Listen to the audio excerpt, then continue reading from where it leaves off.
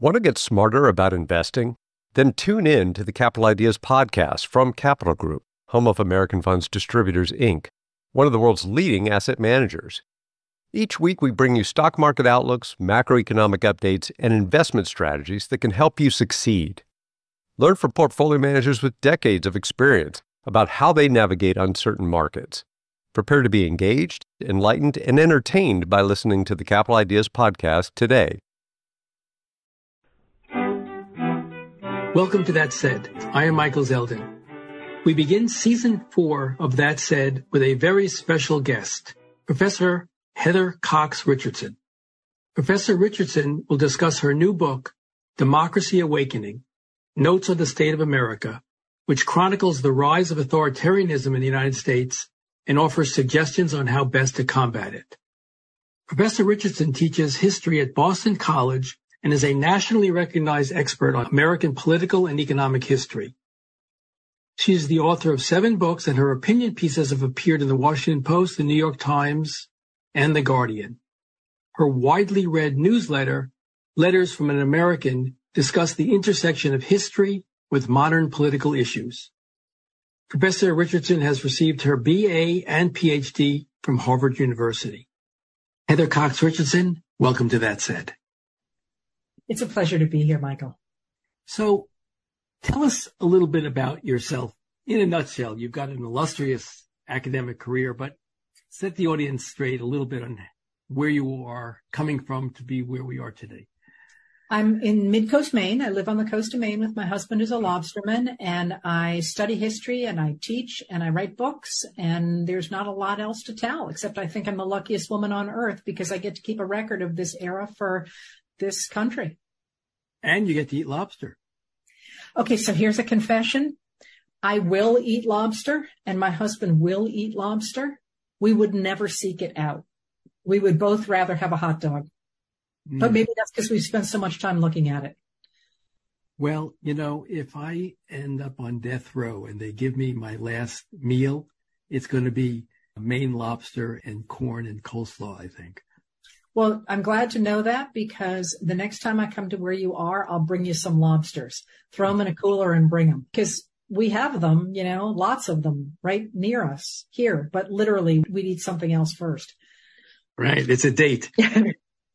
Tell us why you wrote this book. This book, for the listening audience, in some sense, I think is a continuation of how the South won the Civil War, your prior book. There are a lot of themes that sort of run through, or threads that I saw in looking at both books. But tell us why this book now.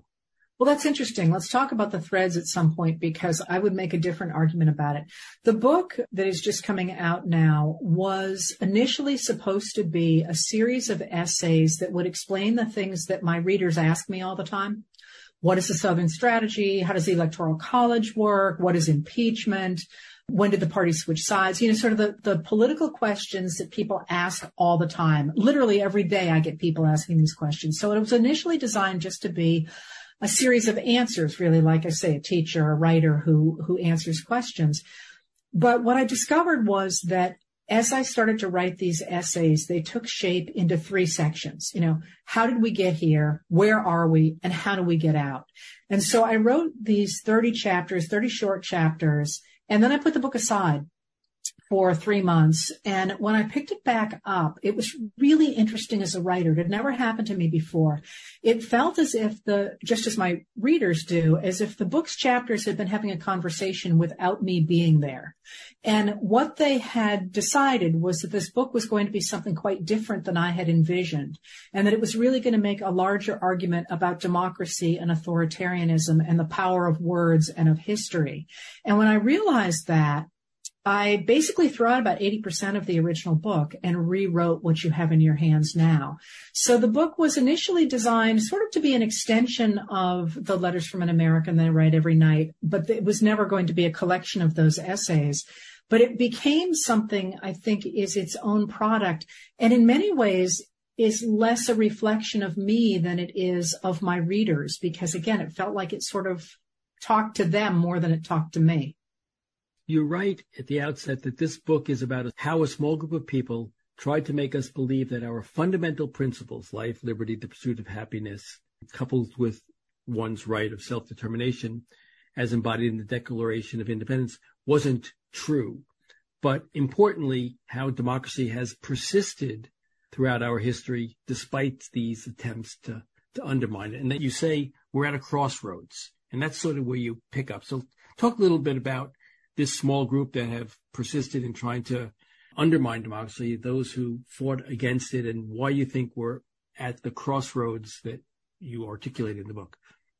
Well, I think the crossroads at which we sit right now is the choice either to expand and continue American democracy or to abandon it in favor of what some people in the country now call illiberal democracy or Christian democracy, as it has been, for example, articulated by Vladimir Putin or of Russia or Viktor Orban of Hungary, who have quite explicitly said that they believe that liberal democracy, the kind of democracy that we defined in the Declaration of Independence, is obsolete. And they say it's obsolete because the idea that people should all be equal before the law and should have a say in their government tears down old distinctions between genders, for example, between races, creates a world in which the churches are far less important and patriarchy is far less important. So they have said that they no longer believe that the world should be and will be governed by liberal democracy, and they want to replace it with something that is far more traditional and rejects the idea that we're all equal before the law and should have a say in our government, which is what the Declaration of Independence set out as a concept of government. So I think we're at that crossroads. Are we going to continue liberal democracy, or are we going to abandon it in favor of Christian nationalism, which is essentially what illiberal democracy looks like in America? And that crossroads, though, speaks really deeply to American history and to different patterns that have got us to this place. So the argument of the book is that a very few people who reject the idea of democracy, reject the idea that we should be equal before the law, have weaponized both language and our history to convince people to walk away from democracy.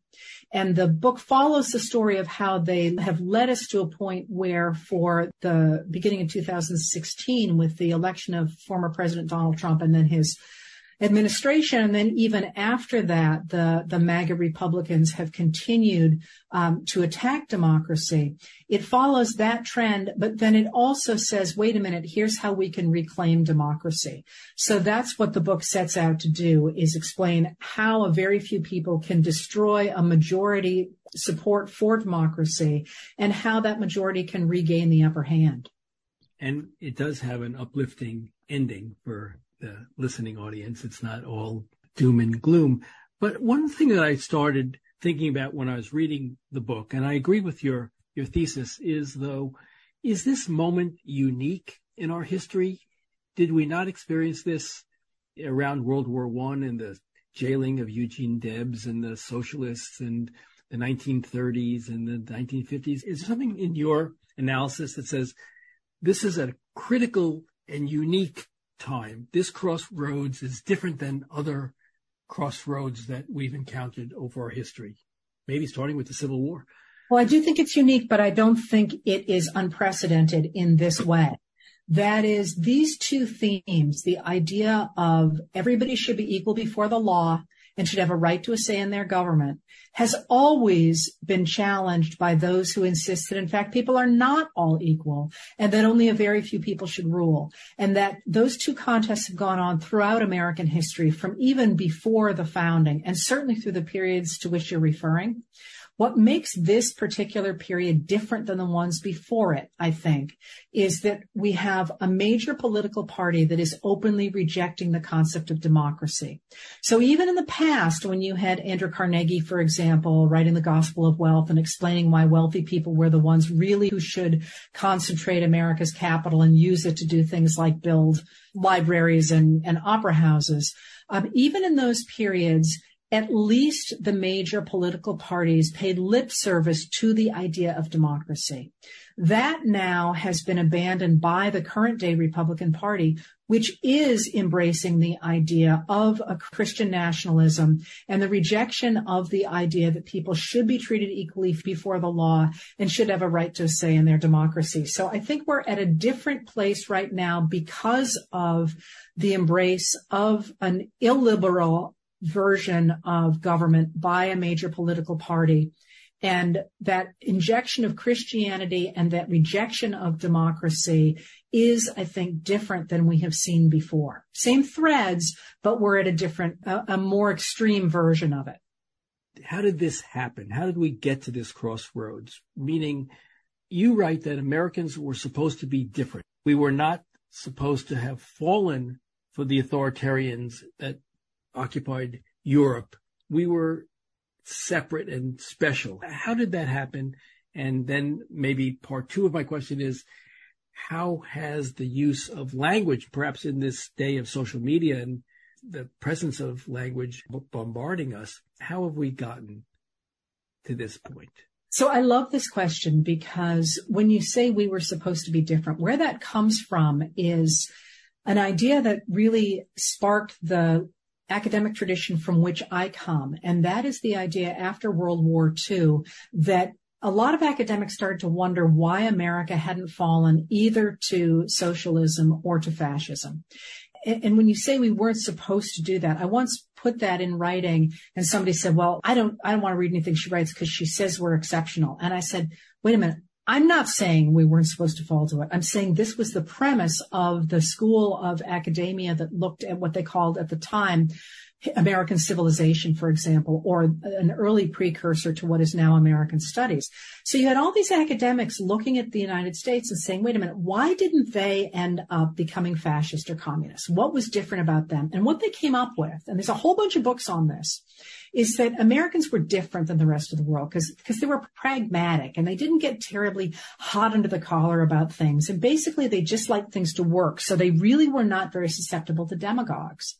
And what I'm saying in this book is that's absolutely not the case at all, that the theories we have about the rise of demagoguery, for example, or of people who would become authoritarians or totalitarians is universal. The techniques that one would use are universal. What I'm suggesting in this book is that America did have a particular inoculation against that not all other countries did. And that is because of the nature of our Declaration of Independence. And most critically, because of the fact that marginalized Americans had always, from the very beginning of the articulation of the idea that people should be equal before the law and should have a right to a say in their government, from the very beginning, they insisted on keeping those principles front and center.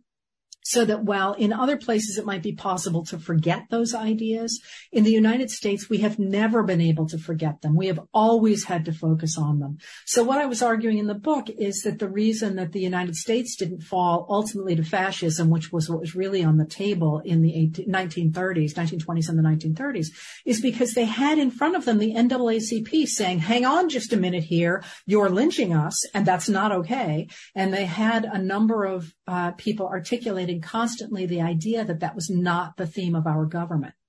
So that brings up your second question. So how do you tear that apart? You tear that apart by insisting, in fact, some people are better than others. And you tear it apart by using language to create a disaffected community that you can then point to an other and blame them for your lack of continuing power in a society and say, well, really, you people, my followers, are better than those other people. And you develop a rhetorical strategy to re-stratify American society and say, well, in fact, yes, some people are better than others and do have the right to rule. And there's a number of stages to that, but it is a way to break up those principles that we have managed to keep front and center, even when we were not honoring them throughout our history. And Isabel Wilkerson writes in Caste about this hierarchical system and how important it was for the forces that you've called anti-democratic to find a foothold in the country. I was reading this book by Jeffrey Toobin about the rise of white nationalism, starting with Timothy McVeigh and Oklahoma City bombing. And after the Oklahoma City bombing, Bill Clinton spoke about it. And what he said was, talking about the white supremacists, he said, I know these people from my days in Arkansas. And if people feel their identity is in danger of being dislodged, then nothing else matters to them. And you quote LBJ, Lyndon Baines Johnson, in response to observing some, I think, racist vandalism. He says, if you can convince the lowest white man that he's better than the best black man, he won't notice you're picking his pocket. Hell, give him somebody to look down on, and he'll empty his pockets for you. Is that where we are in some sense? Yes, although those two things are slightly different. I mean, I think what LBJ is talking about there is the layering of class on race.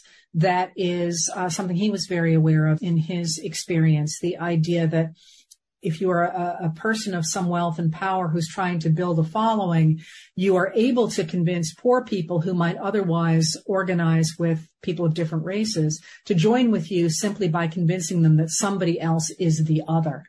Clinton's comment, coming as early as it does, is really interesting because that idea of creating that underclass, if you will, or those people who are disaffected from society and feel like they ought to be important and they aren't anymore. And so long as you can make them hate somebody, they are free for the taking by somebody who's trying to amass power.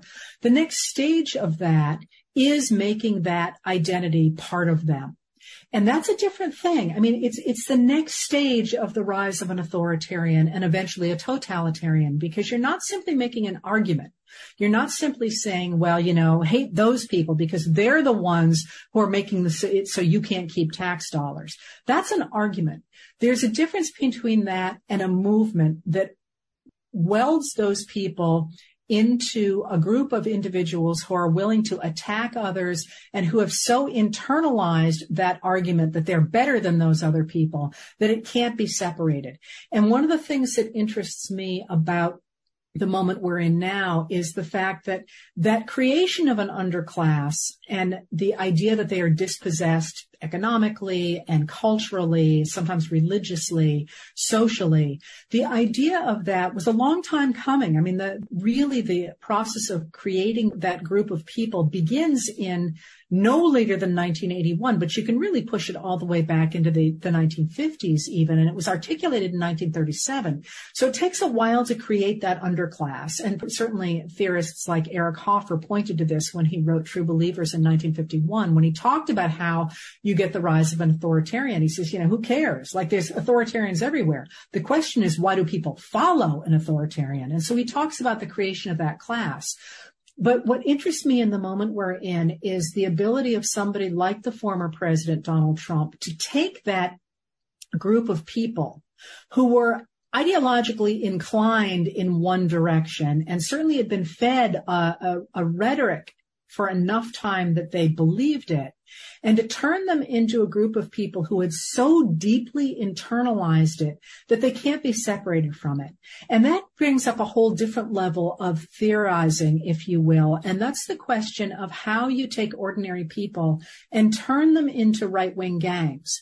And there were a lot of studies about that, studying the rise of fascism. And one of the pieces that seems deeply applicable to the United States is the idea that rather than convincing people to become right-wing revolutionaries, for example, by lecturing to them or by giving them new ideas, it's almost a bottom-up vision in the sense that you convince them to get together to complain about potholes or masks or books in schools, something that is right in their faces, prices of peaches, and I'm making that up, but something that is right in their faces. And they get together and start to be in the streets and to complain about that, yell at people, eventually start to hurt people, and they start to become a unit that then is very susceptible to the same ideology that they would not have been susceptible to had they not already made those social connections and invested sort of violence into that vision. And that's what Trump managed to do so brilliantly, is to take an ideology and a group of people to mirror what they really wanted, and then to create an identity for them that now is such a part of them that it's hard to imagine them being broken away from it.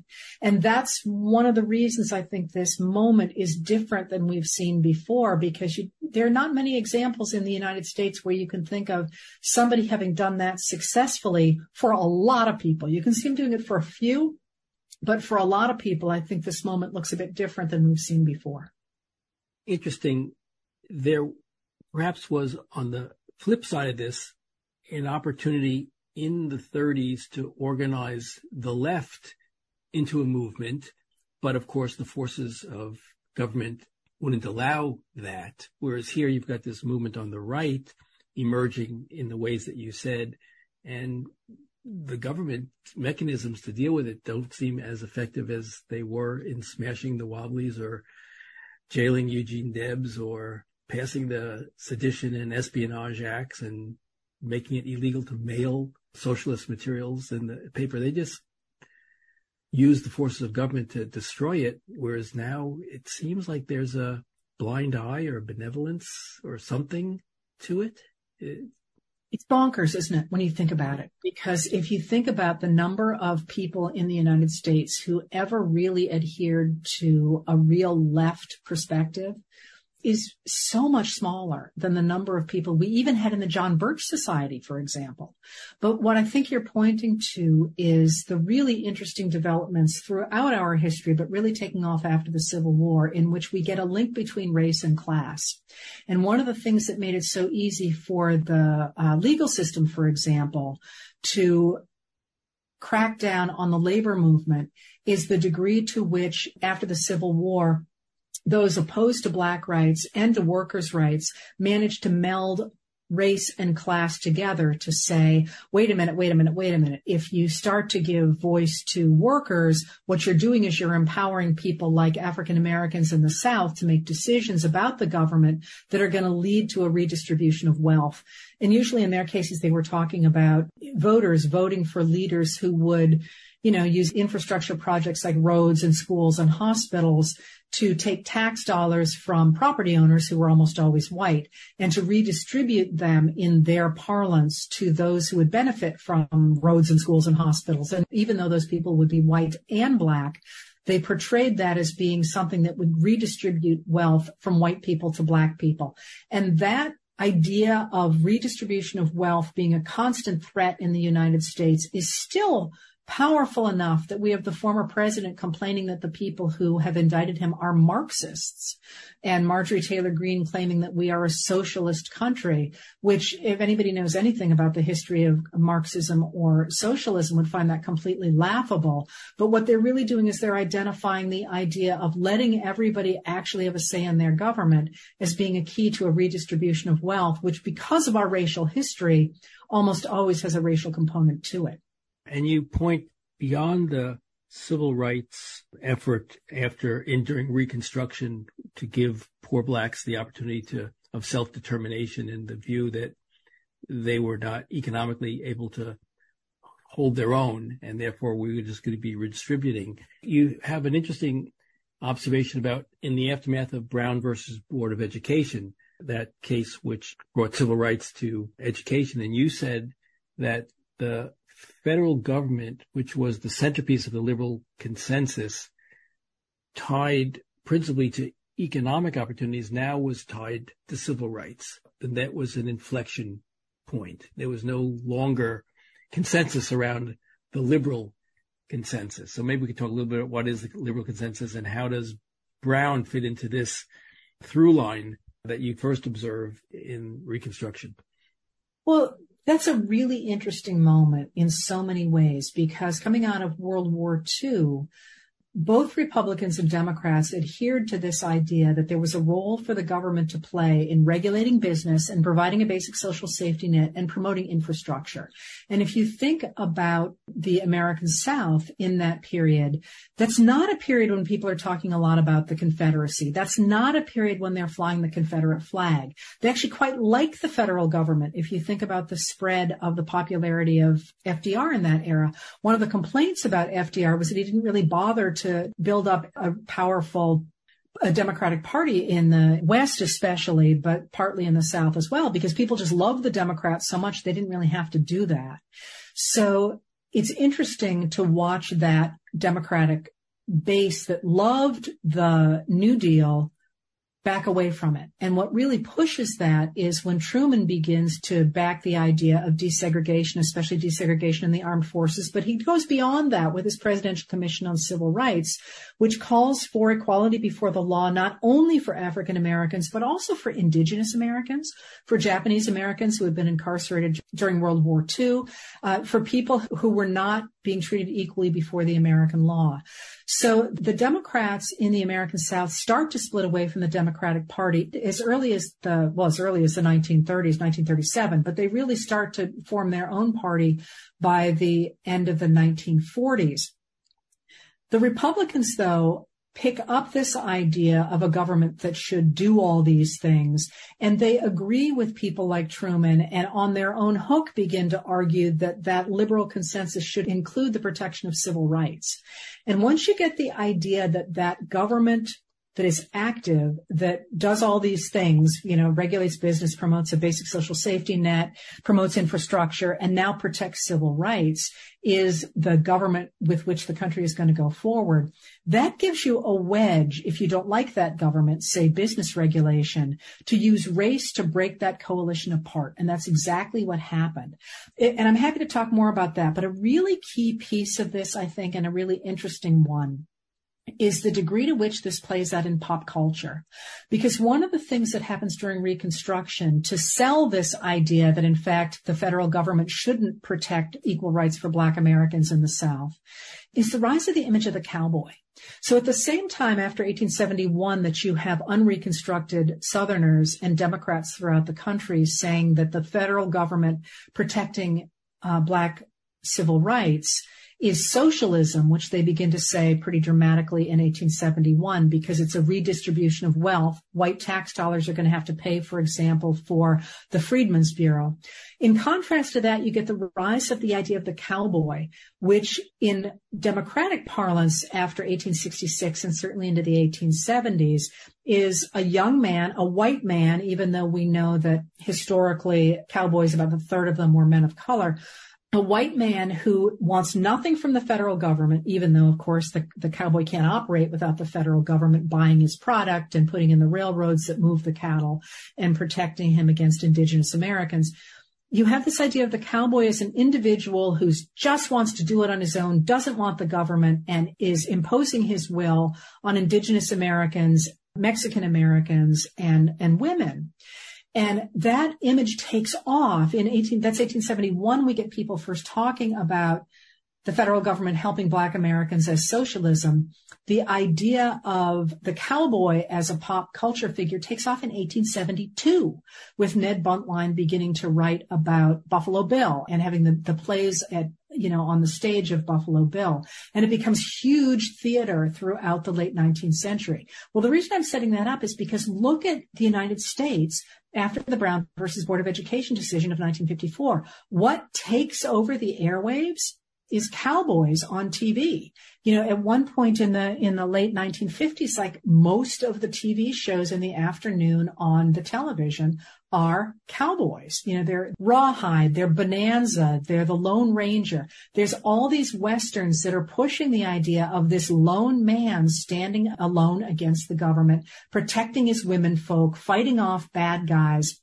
And the degree to which pop culture begins to feed into this idea that a real American is a guy who stands on his own, I find absolutely fascinating because, of course, it gets picked up by Reagan and his cowboy hat, and it gets picked up by George W. Bush and on, especially in the 80s. But it's one of those things that I think people can grab hold of and say, oh, I get this. I lived this. And it was so pervasive. And yet I didn't realize that in many ways it was about the government and about civil rights. Mm-hmm.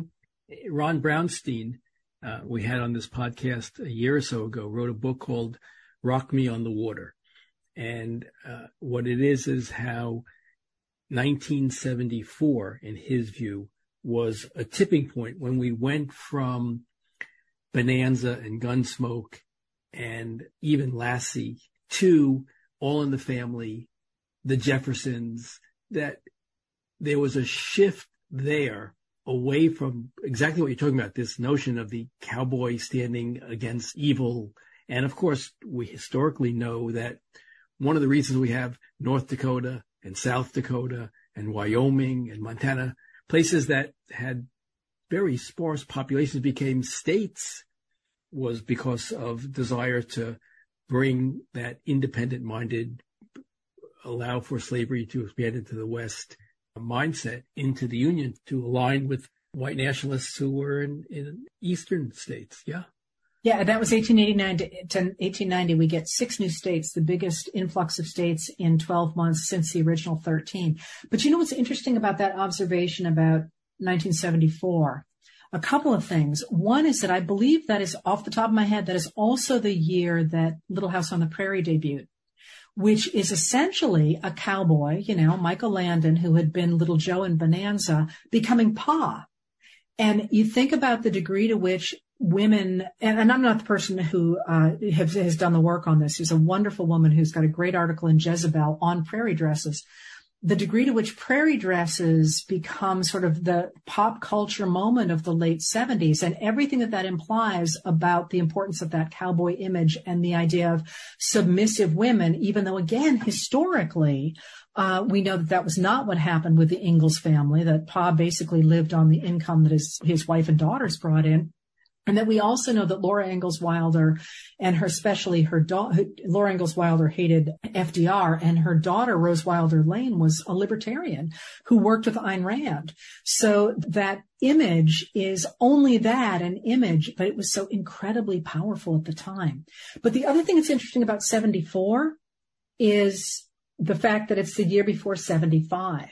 And what happens then, of course, is we've got Bruce Springsteen coming out with Born to Run, which is sort of a new kind of anthem from the youth of industrial northern cities. And we also have people like Leonard Skinner and the Allman Brothers, and I think the Charlie Daniels Band backing Jimmy Carter for president. And I've always wondered what would have happened had Greg Allman not gone to prison and the Leonard Skinner's plane not going down when it did, because you wonder about the ability of pop culture in that moment to have made a marriage, if you will, between the Springsteen fans and the Leonard Skinner fans.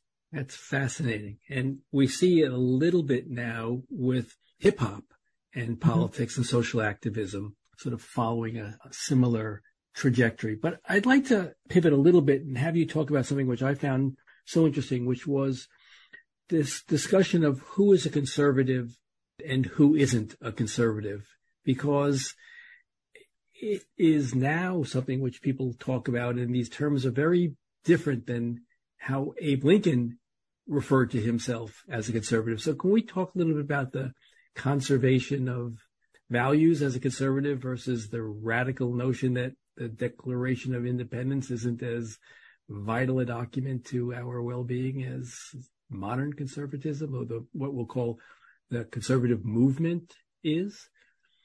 Well, again, it is literally called the conservative movement because it's a political movement that calls itself conservative, but has never embraced the Burkean principles that came out of the period surrounding the French Revolution. And so, yes. So what I was doing with that is voicing my opposition to calling today's movement conservatives, today's MAGA Republicans conservative, because they're not. I mean, if you look at the principles of conservatism as they were laid out by Burke, at really great length, I have to say, that might not always be the most page-turning sort of laying out, but he talks about government and what a government is supposed to do. And of course, he's reacting to the fact that the French Revolution is based in ideology. And he has a real problem with that. I mean, he actually supported the American Revolution, but he looks at the French Revolution and he says, there's a problem with running a government based on ideology, because pretty soon you're trying to make people fit the ideology rather than the ideology fit the people, which of course, as he's watching happen across the channel and very concerned about the direction that the French Revolution is going.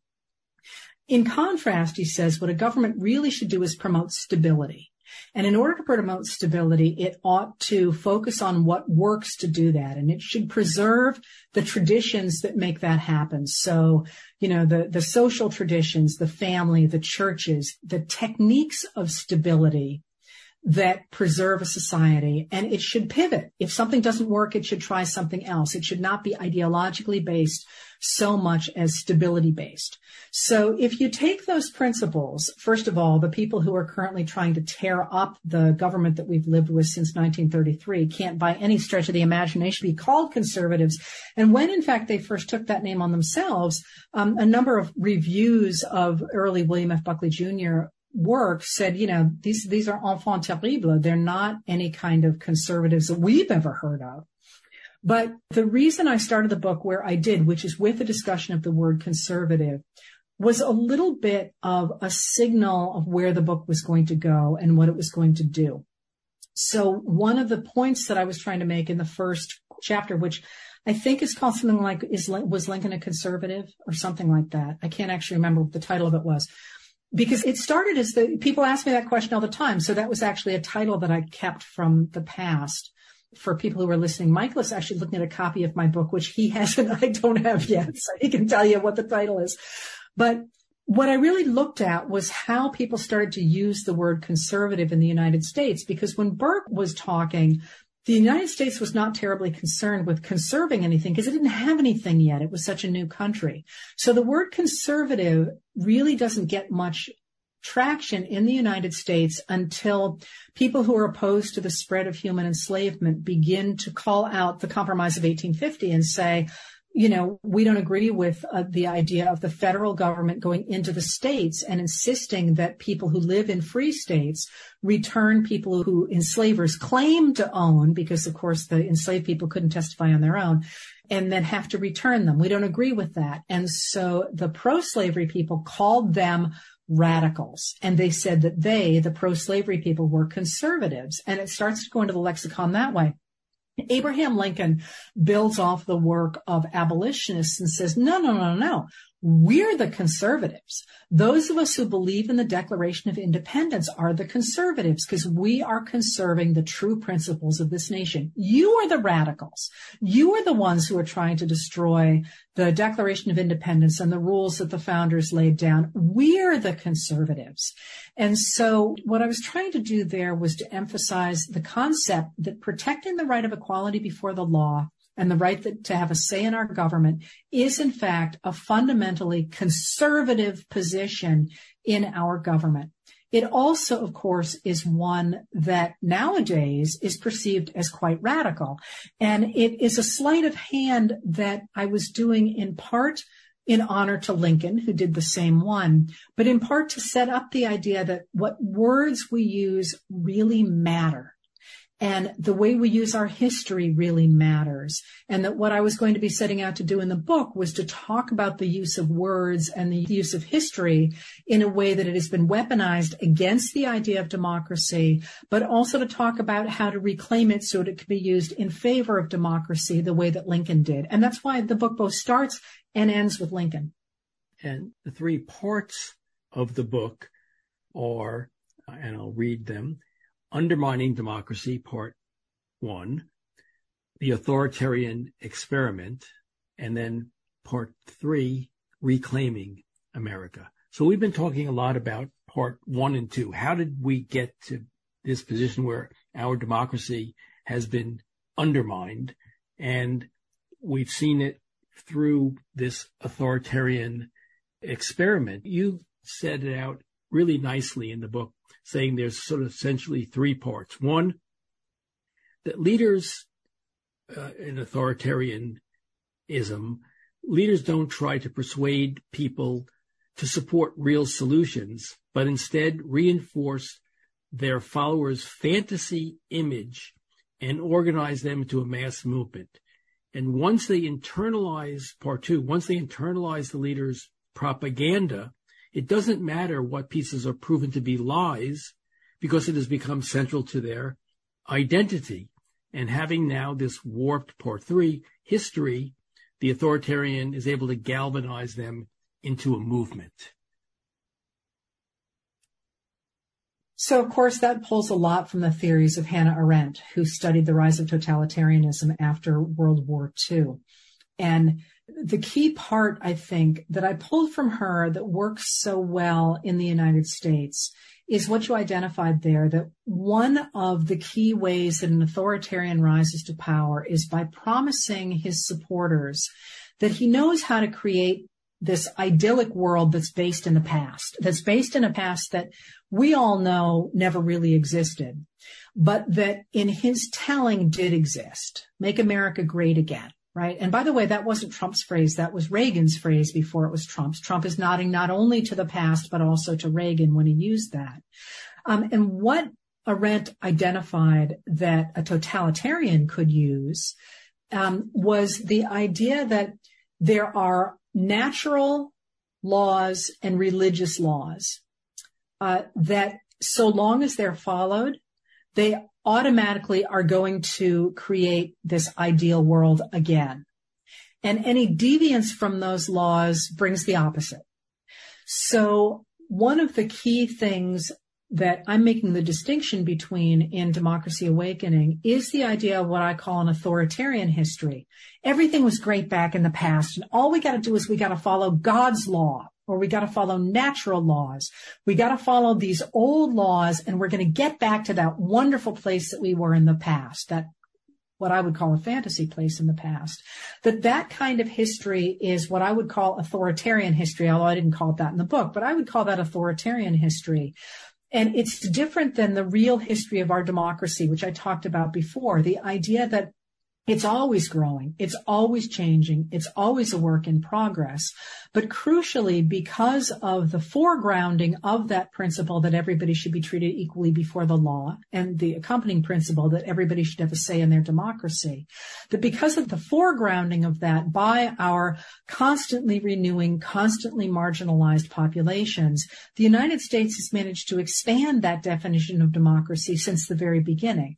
And that constant expansion of democracy to include first Black men, and then eventually to include women, and then eventually to include indigenous Americans, and constantly growing, it's managed to keep our democracy vibrant. And that's what I would call a democratic history, one that recognizes that there is no permanent past. I mean, there is no permanent wonderful place in the past, that it's constantly growing, it's constantly changing, and it is constantly dependent on everybody participating.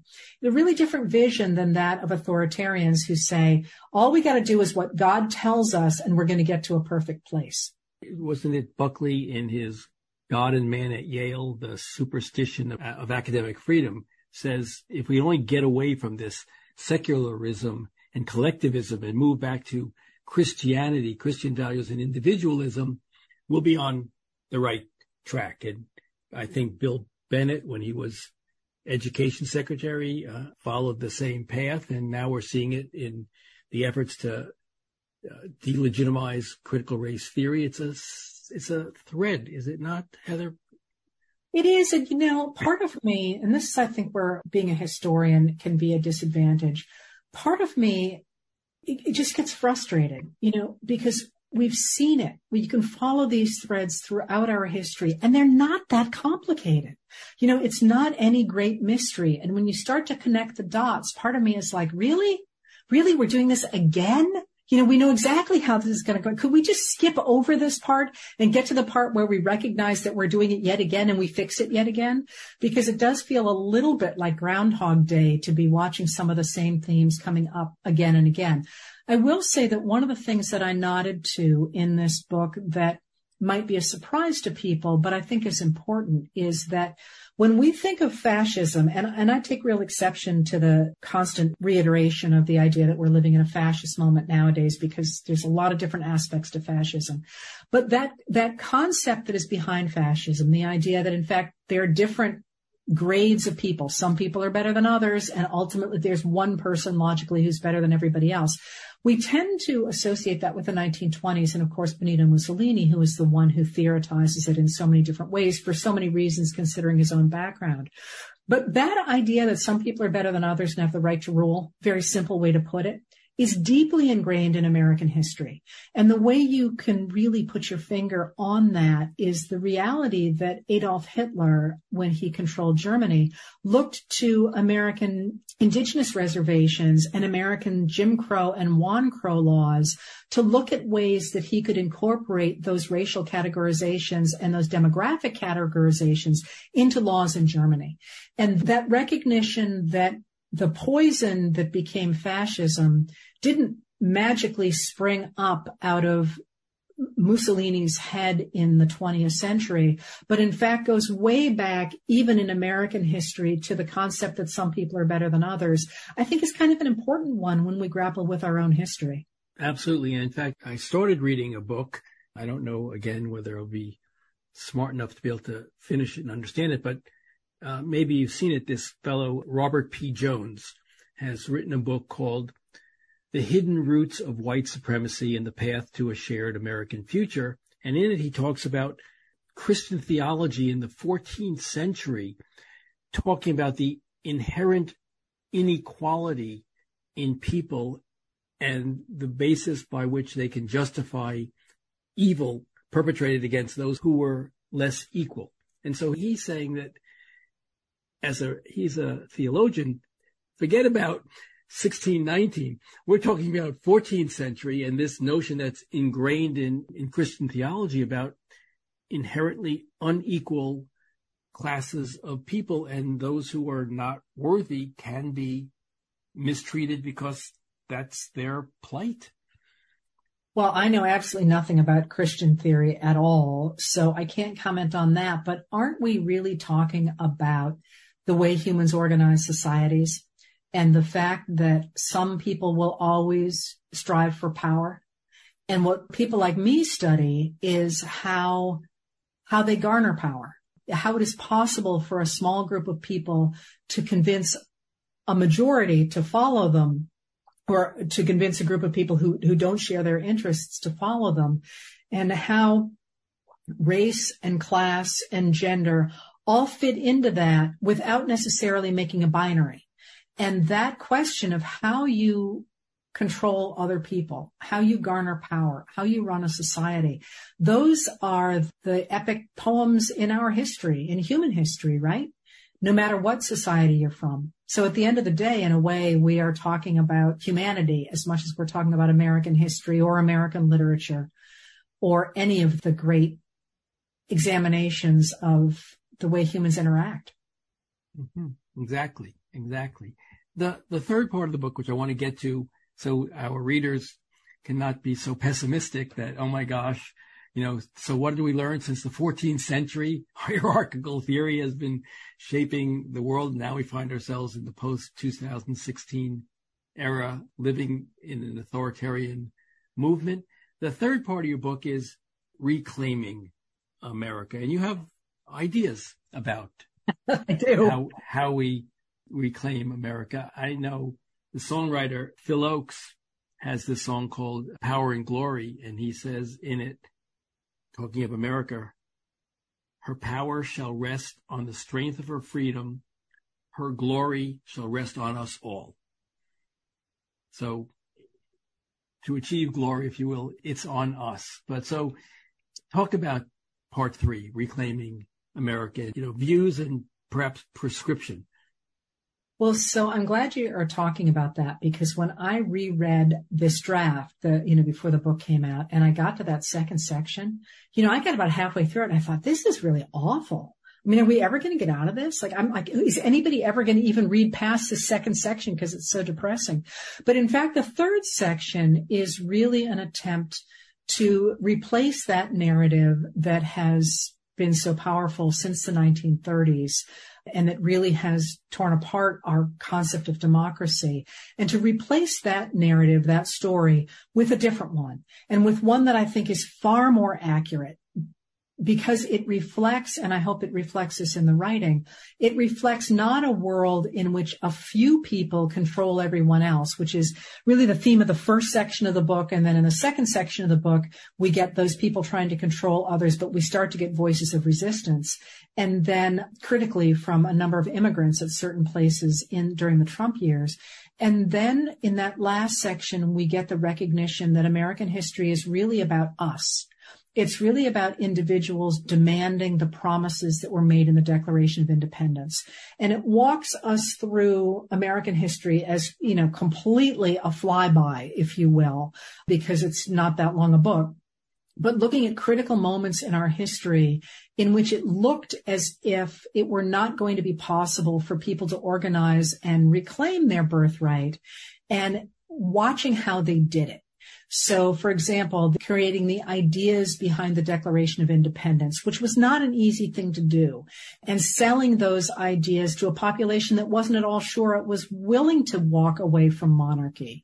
And then new voices saying, hey, what about us? And how do we get to have a role in this new society? Taking us right up through the present and trying to establish under our feet the reality of what happened in these different eras, and how people who were marginalized, who had been written out of the American promise of equality before the law, how they managed to grab that power and to convince the rest of America to come along with them. And I think in many ways that final section is, I've said to people that writing this book was a funny book to write, because on the one hand, it might be a paean to everything that we've lost, or it might be a rallying cry for everything that we can still win.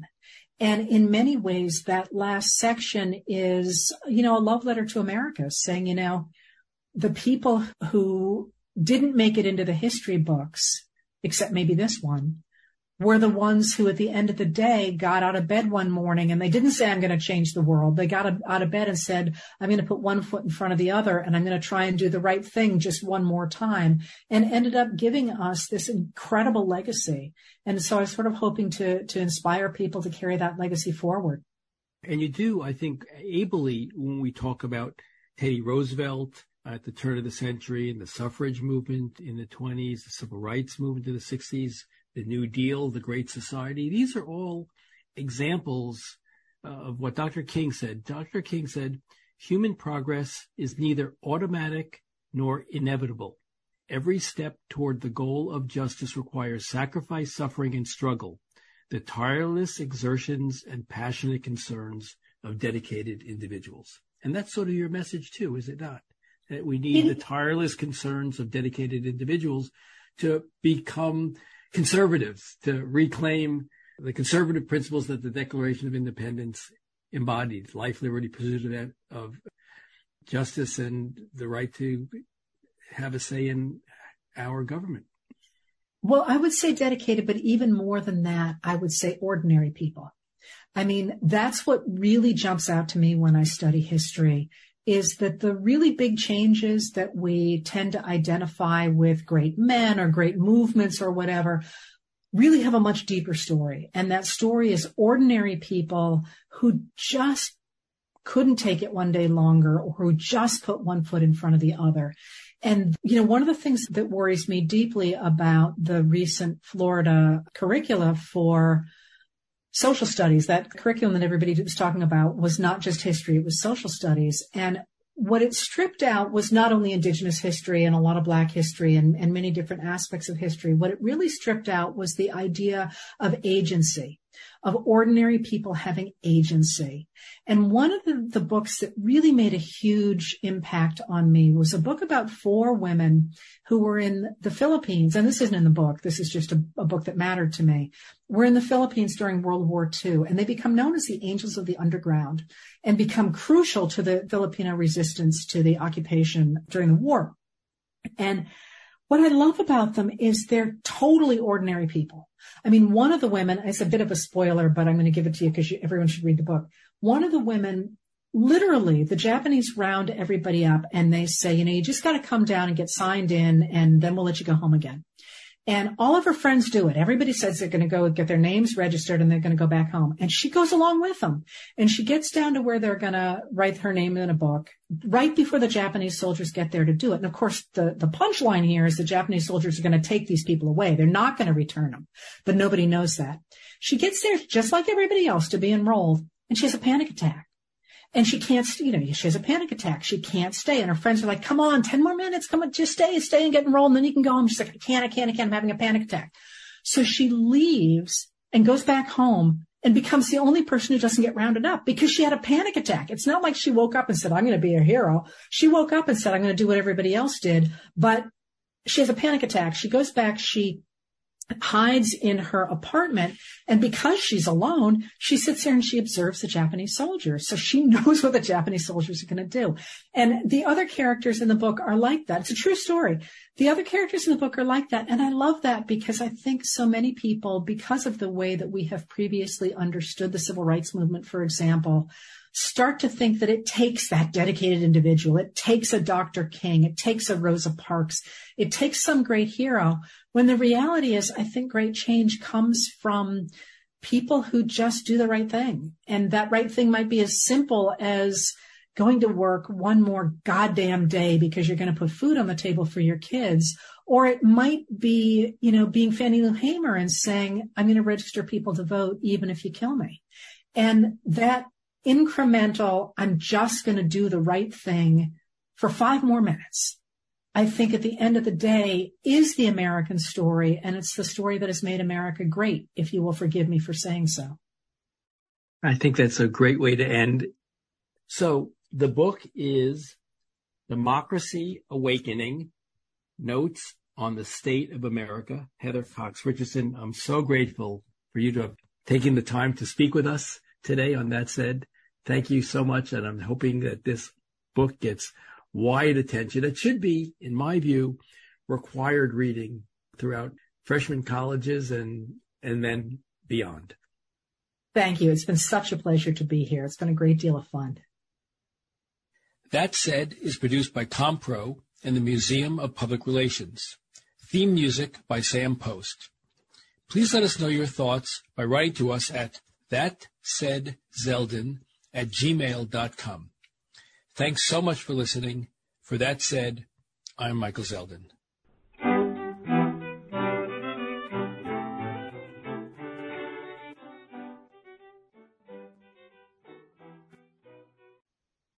Want to get smarter about investing? Then tune into the Capital Ideas podcast from Capital Group, home of American Funds Distributors, Inc., one of the world's leading asset managers.